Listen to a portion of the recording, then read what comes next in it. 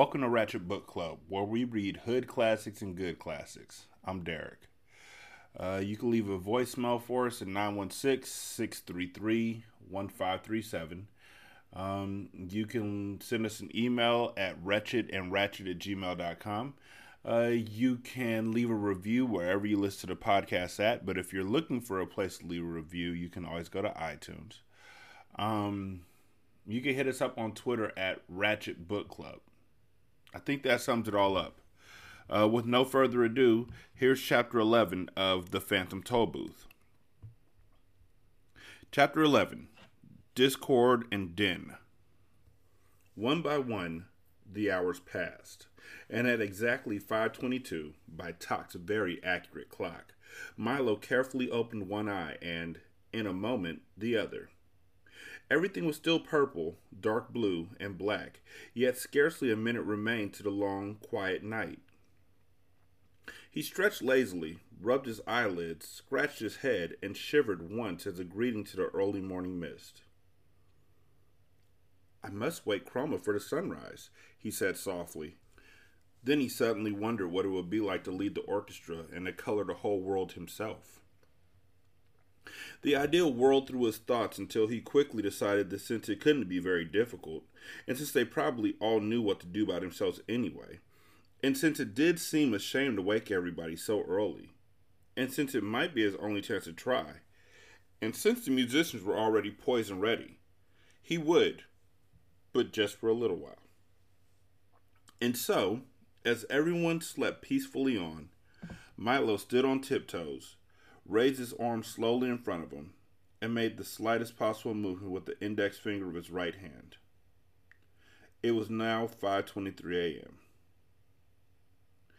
As if understanding his signal perfectly, a single piccolo played a single note, and off in the east a solitary shaft of cool lemon light flicked across the sky. Milo smiled happily and then cautiously crooked his finger again. This time, 2 more piccolos and a flute joined in, and 3 more rays of light danced lightly into view.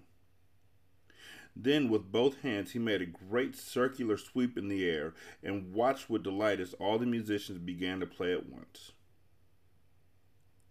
The cellos made the hills glow red, and the leaves and grass were tipped with a soft pale green as the violins began their song. Only the bass fiddles rested as the entire orchestra watched the forest in color. Milo was overjoyed because they were all playing for him, and just the way they should. "Won't Chroma be surprised?" he thought, signaling the musicians to stop. "I'll wake him now." But instead of stopping, they continued to play even louder than before, until each color became more brilliant than he thought possible. Milo shielded his eyes with one hand and waved the other desperately, but the colors continued to grow brighter and brighter and brighter, until an even more curious thing began to happen. As Milo frantically conducted, the sky changed slowly from blue to tan and then to a rich magenta red. Flurries of light green snow began to fall, and the leaves on the trees and bushes turned a vivid orange. All the flowers suddenly appeared black. The gray rocks became a lovely soft chartreuse, and even peacefully sleeping Tock changed from brown to a magnificent ultramarine.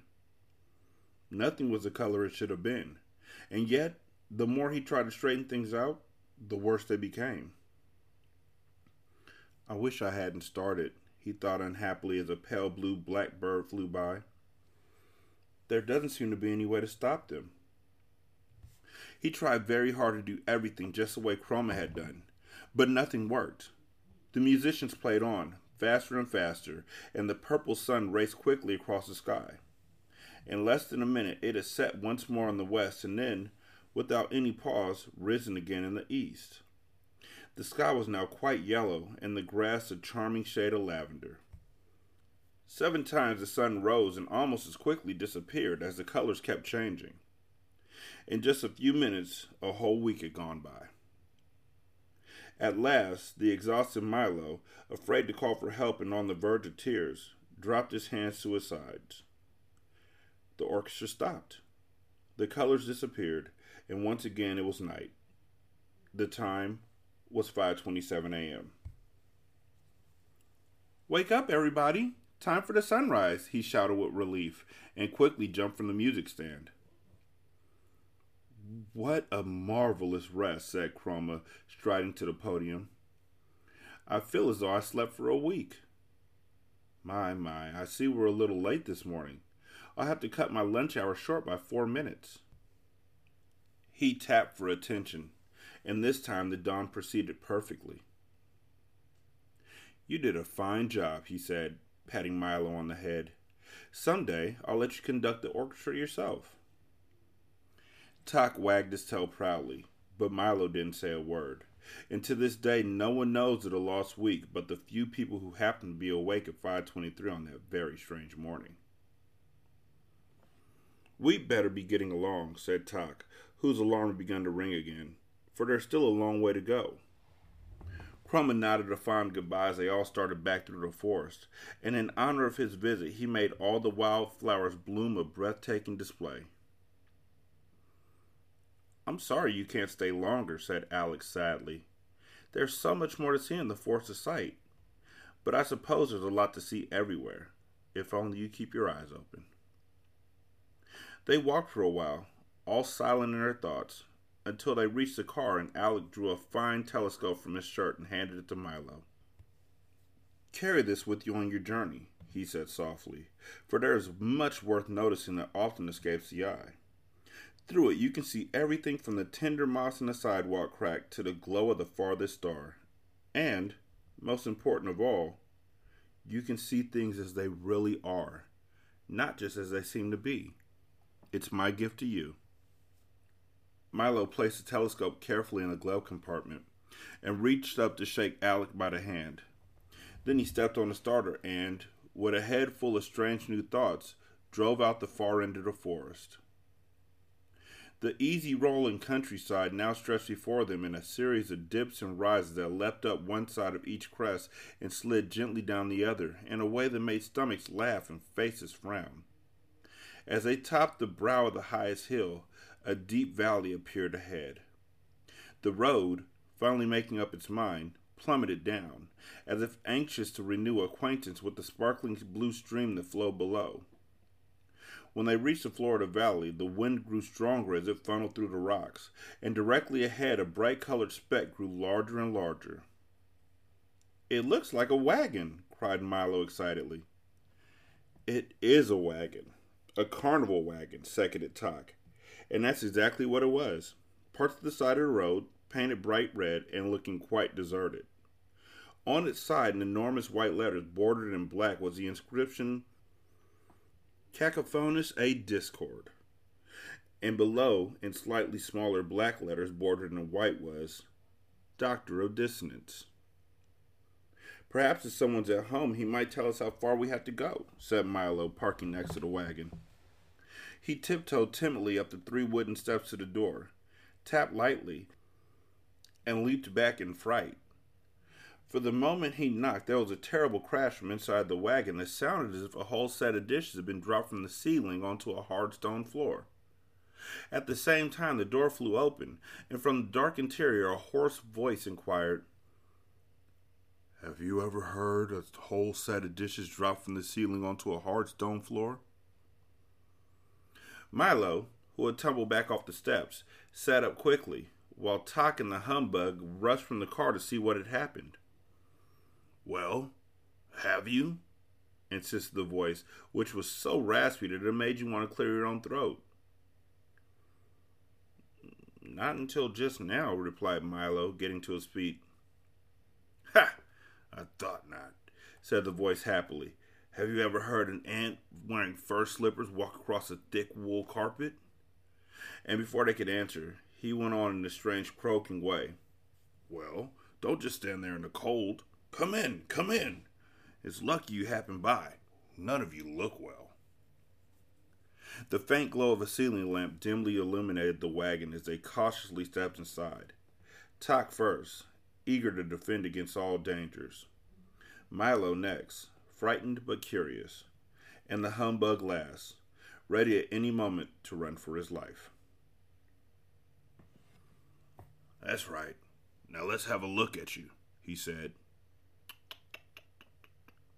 Very bad, very bad. A serious case. The dusty wagon was lined with shelves full of curious boxes and jars of a kind found in old apothecary shops. It looked as though it hadn't been swept out in years. Bits and pieces of equipment lay strewn all over the floor, and at the rear was a heavy wooden table covered with books, bottles, and bric-a-brac.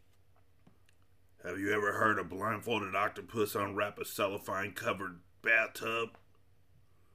He inquired again as the air was filled with a loud, crinkling, snapping sound.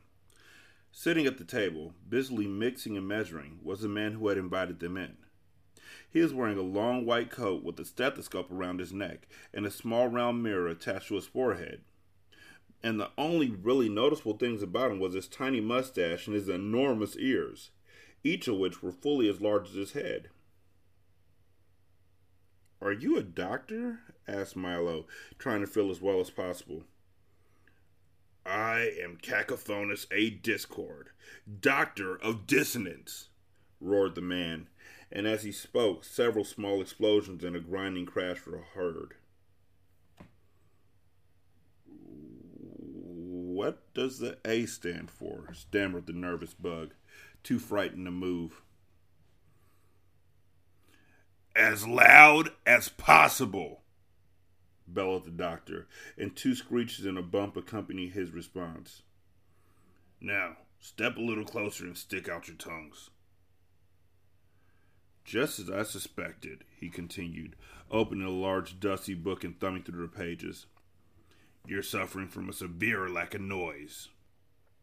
He began to jump around the wagon, snatching bottles from the shelves until he had a large assortment in various colors and sizes collected at one end of the table.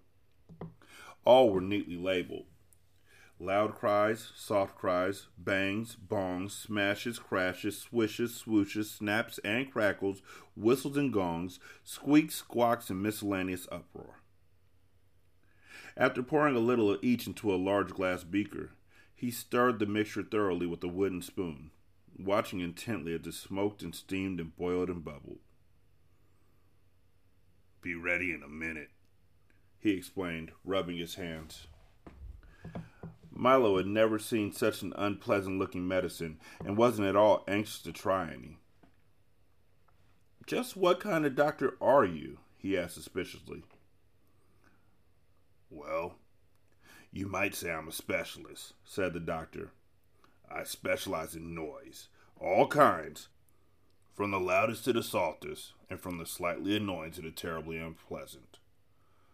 For instance, have you ever heard a square-wheeled steamroller ride over a street full of hard-boiled eggs?" he asked.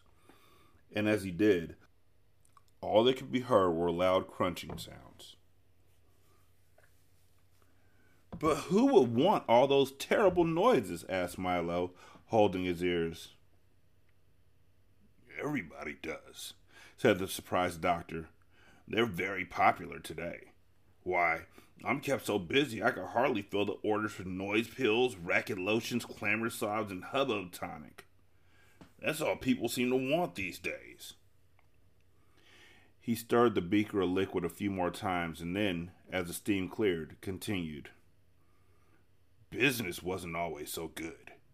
Years ago, everybody wanted pleasant sounds and, except for a few orders during wars and earthquakes, things were very bad.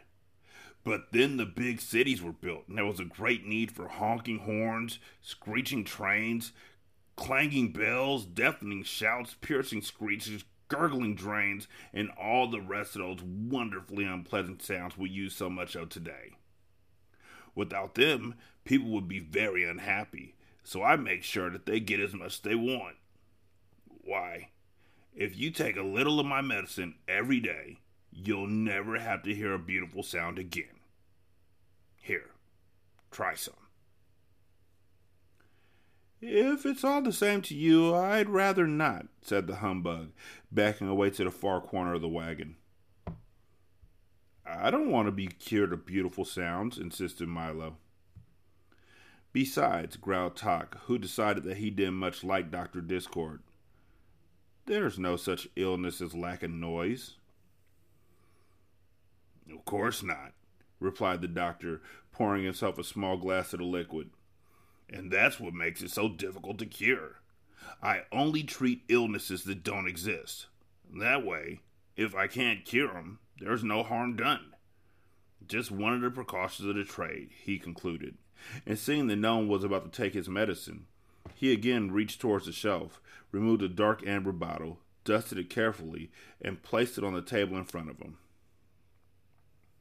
Very well. If you want to go through all life suffering from a noise deficiency, I'll give it to the den for his lunch, he said, and he uncorked the bottle with a hollow-sounding pop.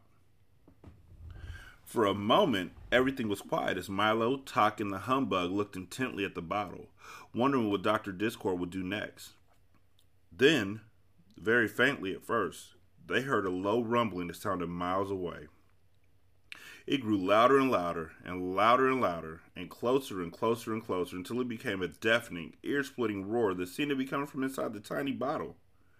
Then, from the bottle, a thick bluish smog spiraled to the ceiling, spread out, and gradually assumed the shape of a thick bluish smog with hands, feet, bright yellow eyes, and a large frowning mouth.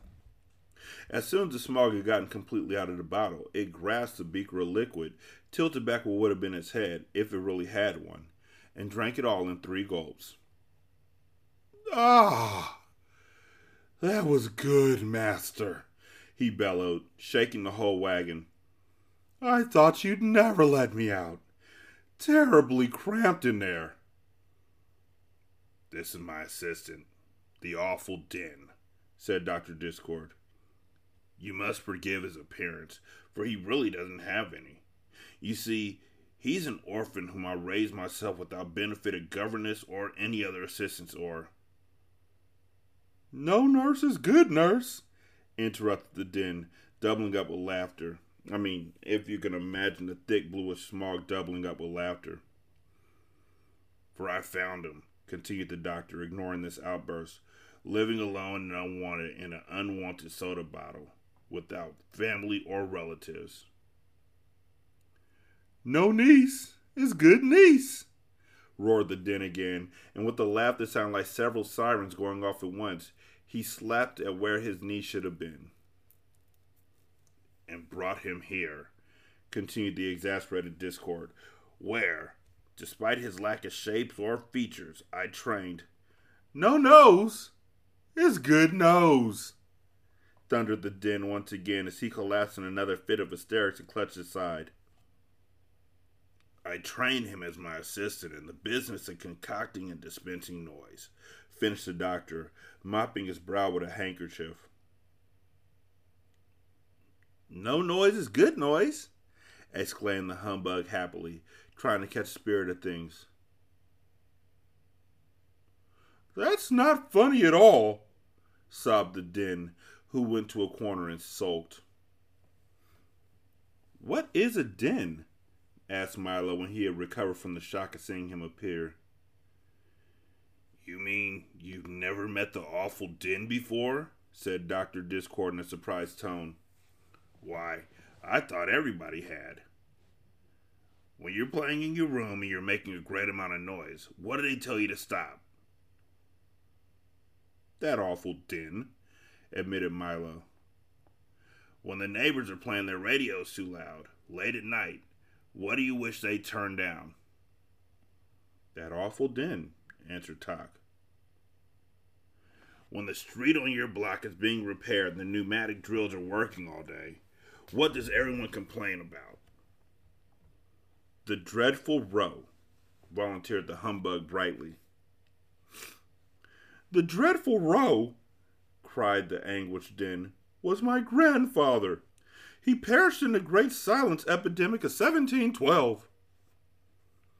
Milo felt so sorry for the unhappy Den that he gave him his handkerchief, which was immediately covered in bluish, smoggy tears. "Thank you," groaned the Den. "That's very kind. But I certainly can't understand why you don't like noise," he said. "Why, I heard an explosion last week that was so lovely, I cried for 2 days."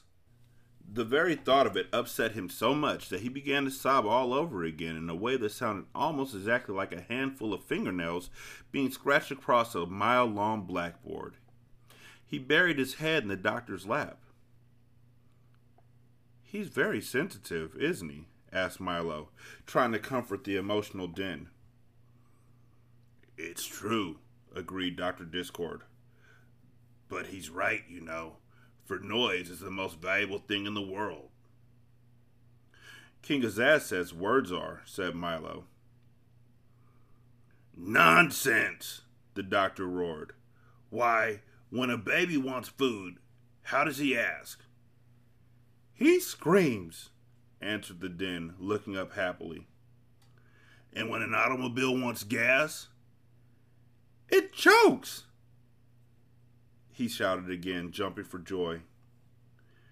"When a river wants water, what does it do?"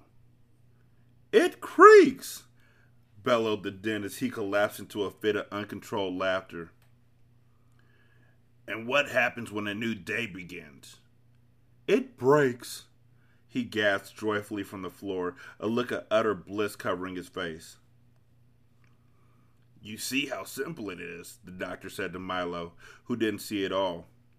And then, turning to the tear-stained, smiling Den, he remarked, "Isn't it time for you to go?" "Where to?" asked Milo. "Perhaps we're going the same way." "I think not," the Den replied, picking up an armful of empty sacks from the table. "For I am going on my noise collection rounds. You see, once a day I travel throughout the kingdom and collect all the wonderfully horrible and beautifully unpleasant noises that have been made and pack them into my sacks and bring them back here for the doctor to make his medicines from." "And a good job he does," said Dr. Discord, pounding his fist on the table. "So, wherever the noise is, that's where you'll find me," said the Den with an appreciative smile. "And I must hurry along, for I understand that today there's to be a screech, several loud crashes, and a bit of pandemonium." "And in what direction are you going?" asked the doctor, mixing another brew. "To Digitopolis," replied Milo. "How unfortunate," he said as the Den shuffled towards the door. "How very unfortunate, for then you must pass through the Valley of Sound." "Is that bad?" asked the perpetually worried humbug. The Den paused in the doorway with a look of extreme horror on his almost featureless face, and the doctor shuddered in a way that sounded very much like a fast-moving freight train being derailed into a mountain of custard. "Well, you might ask, for you'll find out soon enough," was all he would say as he sadly bade them farewell, and the Den galloped off on his rounds. Chapter 12. The Silent Valley. "How agreeable and pleasant this valley is," thought Milo, as once again they bounced along the highway, with the humbug humming snatches of old songs to his own vast amusement, and Tok sniffing contentedly at the wind. "I really can't see what Dr. Discord was so concerned about. There certainly couldn't be anything unpleasant along this road." And just as the thought crossed his mind, they passed through a heavy stone gateway, and everything was very different. At first, it was difficult to tell just what had happened, what had changed. It all looked the same, and it all smelled the same. But, for some reason, nothing sounded the same. "I wonder what's happened," said Milo. At least that's what he tried to say, for, although his lips moved, not a sound came from his mouth. And suddenly he realized what it was, for Tok was no longer ticking, and the humbug, although happily singing, was doing so in complete silence. The wind no longer rustled the leaves, the car no longer squeaked, and the insects no longer buzzed in the fields. Not the slightest thing could be heard, and it felt as if, in some mysterious way, a switch had been thrown and all the sound in the world had been turned off in the same instant. The humbug, suddenly realizing what was happening, leaped to his feet in terror, and Tok worriedly checked to see if he was still keeping time. It was certainly a strange feeling to know that no matter how loudly or softly you chatted or rattled or bumped, it all came out the same way, as nothing. "How dreadful," thought Milo as he slowed down the car. The three of them began to talk and shout at once with absolutely no result until, hardly noticing where they were going, they had driven into the midst of a large crowd of people marching along the road. Some of them were singing at the tops of their non-existent voices, and others were carrying large signs which proclaimed, "Down with silence. All quiet is no diet. It's laudable to be audible. More sound for all." And one enormous banner stated simply, "Hear, hear." Except for these, and the big brass cannon being pulled along behind, they all looked very much like the residents of any other small valley to which you'd never been. When the car had stopped, one of them held up a placard that said, "Welcome to the Valley of Sound," and the others cheered as loudly as possible, which was not very loud at all. "Have you come to help us?" asked another, stepping forward with his question. "Please," added a third. Milo tried desperately to say who he was and where he was going, but to no avail. As he did, 4 more placards announced, Look carefully, and we will tell you of our terrible misfortune." And while the 2 of them held up a large blackboard, a third, writing as fast as he could, explained why there was nothing but quiet in the Valley of Sound. "At a place in the valley not far from here," he began, "where the echoes used to gather and the winds came to rest, there is a great stone fortress, and in it lives a sound keeper, who rules this land. When the old king of wisdom drove the demons into the distant mountains, he appointed her guardian of all sounds and noises, past, present, and future. For years she ruled as a wise and beloved monarch, each morning at sunrise releasing the day's new sounds, to be borne by the winds throughout the kingdom, and each night at moonset gathering in the old sounds to be catalogued and filed on the vast storage vaults below." The writer paused for a moment to mop his brow, and then, since the blackboard was full, erased it completely and continued anew from the top. "She was generous to a fault, and provided us with all the sound we could possibly use, for singing as we worked, for bubbling pots of stew, for the chopped of an axe and the crash of a tree, for the creak of a hinge and the hoot of an owl, for the squish of a shoe in the mud and the friendly tapping of rain on the roof, and for the sweet music of pipes and the sharp snap of winter ice cracking on the ground." He paused again as a tear of longing rolled from cheek to lip, and the salty, sweet taste from all memory was there. And all these sounds, when once used, would be carefully placed in alphabetical order and neatly kept for future reference. Everyone lived in peace, and the valley flourished as a happy home of sound. But then, things began to change. Slowly at first, and then in a rush, more people came to settle here and brought with them new ways and new sounds, some very beautiful, and some less so. But everyone was so busy with the things that had to be done that they scarcely had time to listen at all. And, as you know, a sound which is not heard disappears forever and is not to be found again. People laughed less and grumbled more, sang less and shouted more, and the sounds they made grew louder and uglier. It became difficult to hear even the birds or the breeze, and soon everybody stopped listening for them. He again cleared the blackboard, as the humbug choked back a sob, and continued writing. The soundkeeper grew worried and disconsolate. Each day there were fewer sounds to be collected, and most of those were hardly worth keeping. Many people thought it was the weather, and others blamed the moon, but the general consensus of opinion held that the trouble began at the time when rhyme and reason were banished. But no matter what the cause, no one knew what to do. Then one day, Dr. Discord appeared in the valley with his wagon of medicines and the bluish smoggy din. He made a thorough examination and promised to cure everyone of everything, and the soundkeeper let him try. He gave several bad-tasting spoonfuls of medicine to every adult and child, and it worked, but not really as expected, for he cured everybody of everything but noise. The soundkeeper became furious. She chased him from the valley forever, and then issued the following decree. "From this day forward, the Valley of Sound shall be silent. Since sound is no longer appreciated, I hereby abolish it. Please return all unused amounts to the fortress immediately. And that's the way it's been ever since, he concluded sadly. There's nothing we can do to change it, and each day new hardships are reported. A small man with his arms full of letters and messages pushed through the crowd and offered them to Milo.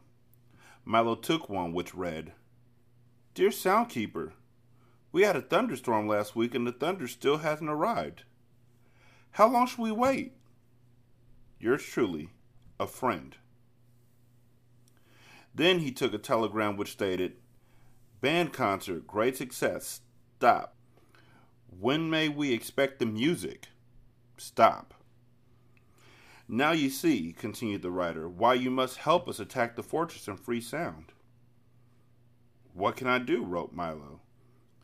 You must visit the Soundkeeper and bring from the fortress one sound, no matter how small, with which to load our cannon. For if we can reach the walls with the slightest noise, they will collapse and free the rest. It won't be easy, for she is hard to deceive, but you must try. Milo thought for just a moment and then, with a resolute, I shall, volunteered to go. Within a few minutes, he stood bravely at the fortress door. Knock, knock, he wrote neatly on a piece of paper, which he pushed underneath the crack. In a moment, the great portal swung open, and as it closed behind him, a gentle voice sang out, Right this way. I'm in the parlor. Can I talk now? Cried Milo happily, hearing his voice once again. Yes, but only in here, she replied softly. Now do come in the parlor. Milo walked slowly down the long highway and into the little room where the Soundkeeper sat listening intently to an enormous radio set, whose switches, dials, knobs, meters, and speakers covered one whole wall, and which at the moment was playing nothing. Isn't that lovely? She sighed. It's my favorite program. 15 minutes of silence. And after that, there's a half hour of quiet and then an interlude of lull. Why, did you know that there are almost as many kinds of stillness as there is sounds? But, sadly enough, no one pays any attention to them these days. Have you ever heard the wonderful silence just before the dawn? She inquired. Or the quiet and calm just as the storm ends? Perhaps you know the silence when you haven't the answer to a question you've been asked, or the hush of a country road at night, or the expectant pause of a room full of people when someone is just about to speak, or, most beautiful of all, the moment after the door closes and you're all alone in the whole house. Each one is different, you know, and all are very beautiful if you listen carefully. As she spoke, the thousands of little bells and chimes which covered her from head to toe tinkled softly, and, as if in reply, the telephone began to ring too. For someone who loves silence, she certainly talks a great deal, thought Milo. At one time, I was able to listen to any sound made any place at any time, the Soundkeeper remarked, pointing towards the radio wall. But now I merely... Pardon me, interrupted Milo as the phone continued to ring. But aren't you going to answer it? Oh, no. Not in the middle of the program, she replied, and turned the silence up a little louder. But it may be important, insisted Milo. Not at all, she assured him. It's only me. It gets so lonely around here with no sounds to distribute or collect that I call myself 7 or 8 times a day just to see how I am. How are you? He asked politely. Not very well, I'm afraid. I seem to have a touch of static, she complained. But what brings you here? Of course, you come to tour the vaults. Well, they're usually open to the public only on Mondays from 2 to 4, but since you travel so far, we'll have to make an exception. Follow me, please. She quickly bounced to her feet with a chorus of jingles and chimes and started down the hallway. Don't you love jingles and chimes? I do, she answered quickly. Besides, they're very convenient, for I'm always getting lost in this big fortress, and all I have to do is listen for them and then know exactly where I am. They entered a tiny cage-like elevator and traveled down for fully 3/4 of a minute, stopping finally in an immense vault, whose long lines of file drawers and storage bins stretched in all directions from where here began to where there ended, and from floor to ceiling. "Every sound that's ever been made in history is kept here," said the soundkeeper, skipping down one of the corridors with Milo in hand. "For instance, look here." She opened up one of the drawers and pulled out a small brown envelope. "This is the exact tune George Washington whistled when he crossed the Delaware on that icy night in 1777.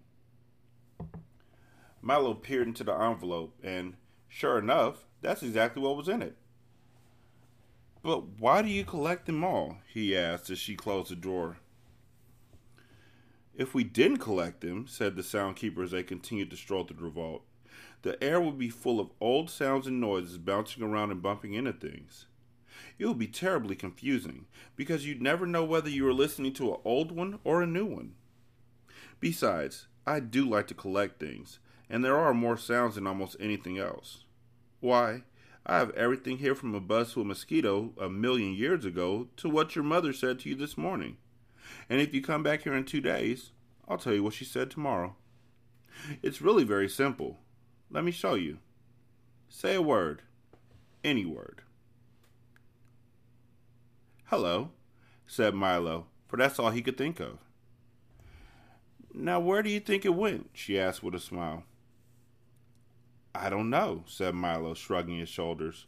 "I always thought that—" "Most people do," she hummed, peering down one of the corridors. "Now, let me see. First we find the cabinet with today's sounds. Ah, here it is. Then we look under G for greetings, and then under M for Milo, and here it is, already in its envelope. So you see, the whole system is quite automatic. It's a shame we hardly use it anymore." "That's wonderful," gasped Milo. "May I have one little sound as a souvenir?" "Certainly," she said with pride, and then, immediately thinking better of it, added, "Not. And don't try and take one, because it's strictly against the rules." Milo was crestfallen. He had no idea how to steal a sound, even the smallest one, for the soundkeeper always had at least one eye carefully focused on him. "Now, for a look at the workshop," she cried, whisking him through another door and into a large abandoned laboratory full of old pieces of equipment, all untended and rusting. "This is where we used to invent the sound," she said wistfully. "Do they have to be invented?" asked Milo, who seemed surprised at almost everything she told him. "I thought they just were." "No one realized how much trouble we go through to make them," she complained. "Why, at one time this shop was crowded and busy from morning to night." "But how do you invent a sound?" Milo inquired. "Oh, that's very easy," she said. "First, you must decide exactly what the sound looks like, for each sound has its own exact shape and size. Then, you make some of them here in the shop, and grind one each 3 times into an invisible powder, and throw a little of each into the air every time you need it." "But I've never seen a sound," Milo insisted. "You never see him out there," she said, waving her arm in the general direction of everywhere, "except every once in a while on a very cold morning when they freeze. But here, we see him all the time. Here, let me show you." She picked up a padded stick and struck a nearby bass drum 6 times. 6 large, woolly, fluffy cotton balls, about 2 feet across, rolled silently onto the floor. "You see?" she said, putting some of them into a small grinder. "Now listen." And she took a pinch of the invisible powder and threw it in the air with the boom, boom, boom, boom. "Do you know what a hand clap looks like?" Milo shook his head. "Try it," she commanded. He clapped his hands once and a single sheet of clean white paper fluttered to the floor. He tried it 3 more times and 3 more sheets of paper did the exact same thing.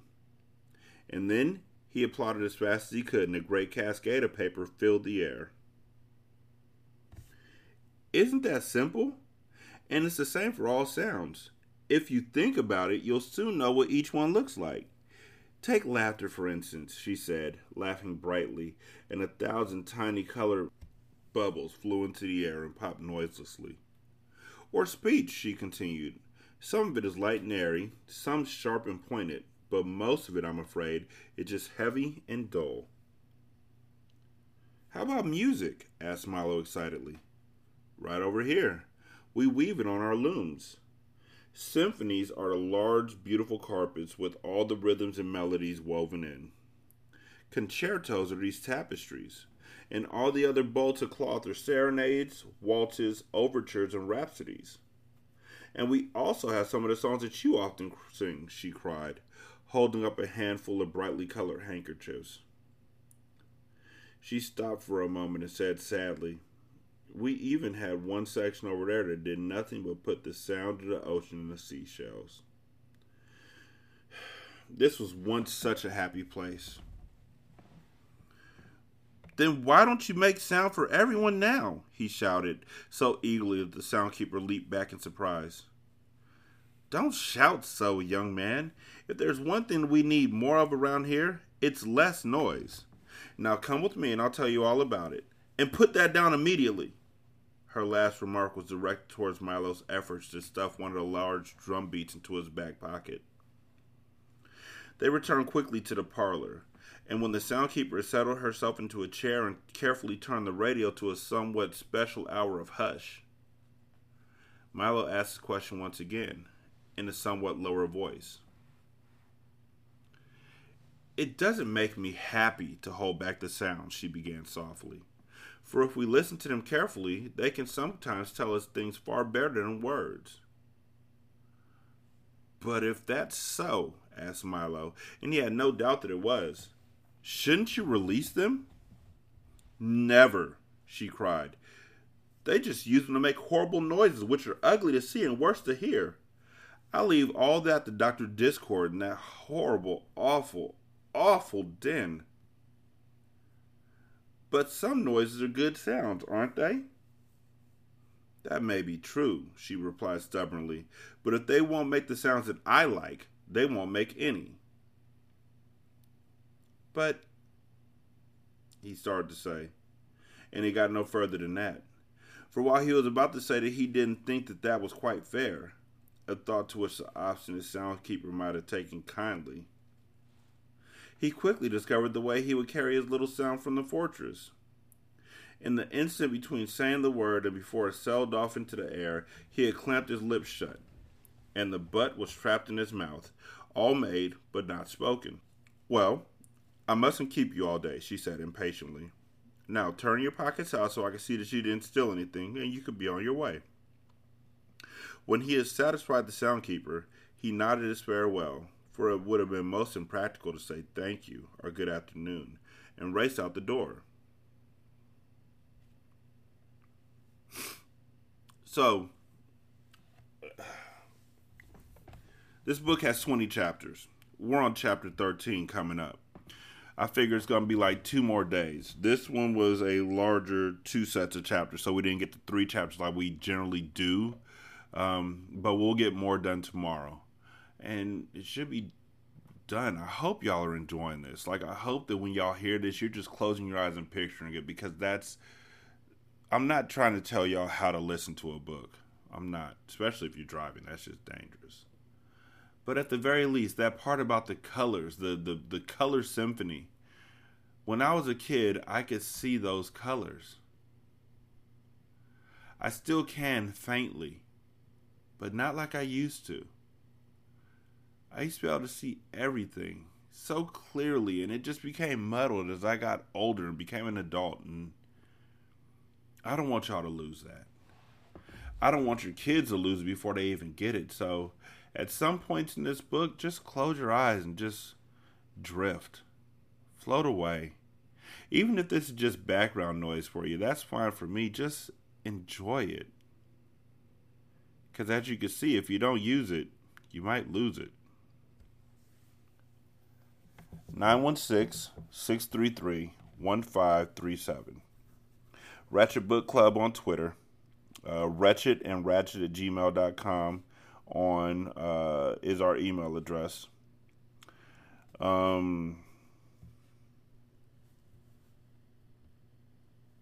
Ratchet Book Club on Twitter. Wretched and Ratchet or Gmail at gmail.com is our email address. 916-633-1537 and leave a review. Yeah, I think I summed up everything. I think I got all corners of what I usually say. Again, though, thank y'all so much for listening. I really do appreciate it. I hope y'all have a wonderful day, and I'll talk to you later. Peace.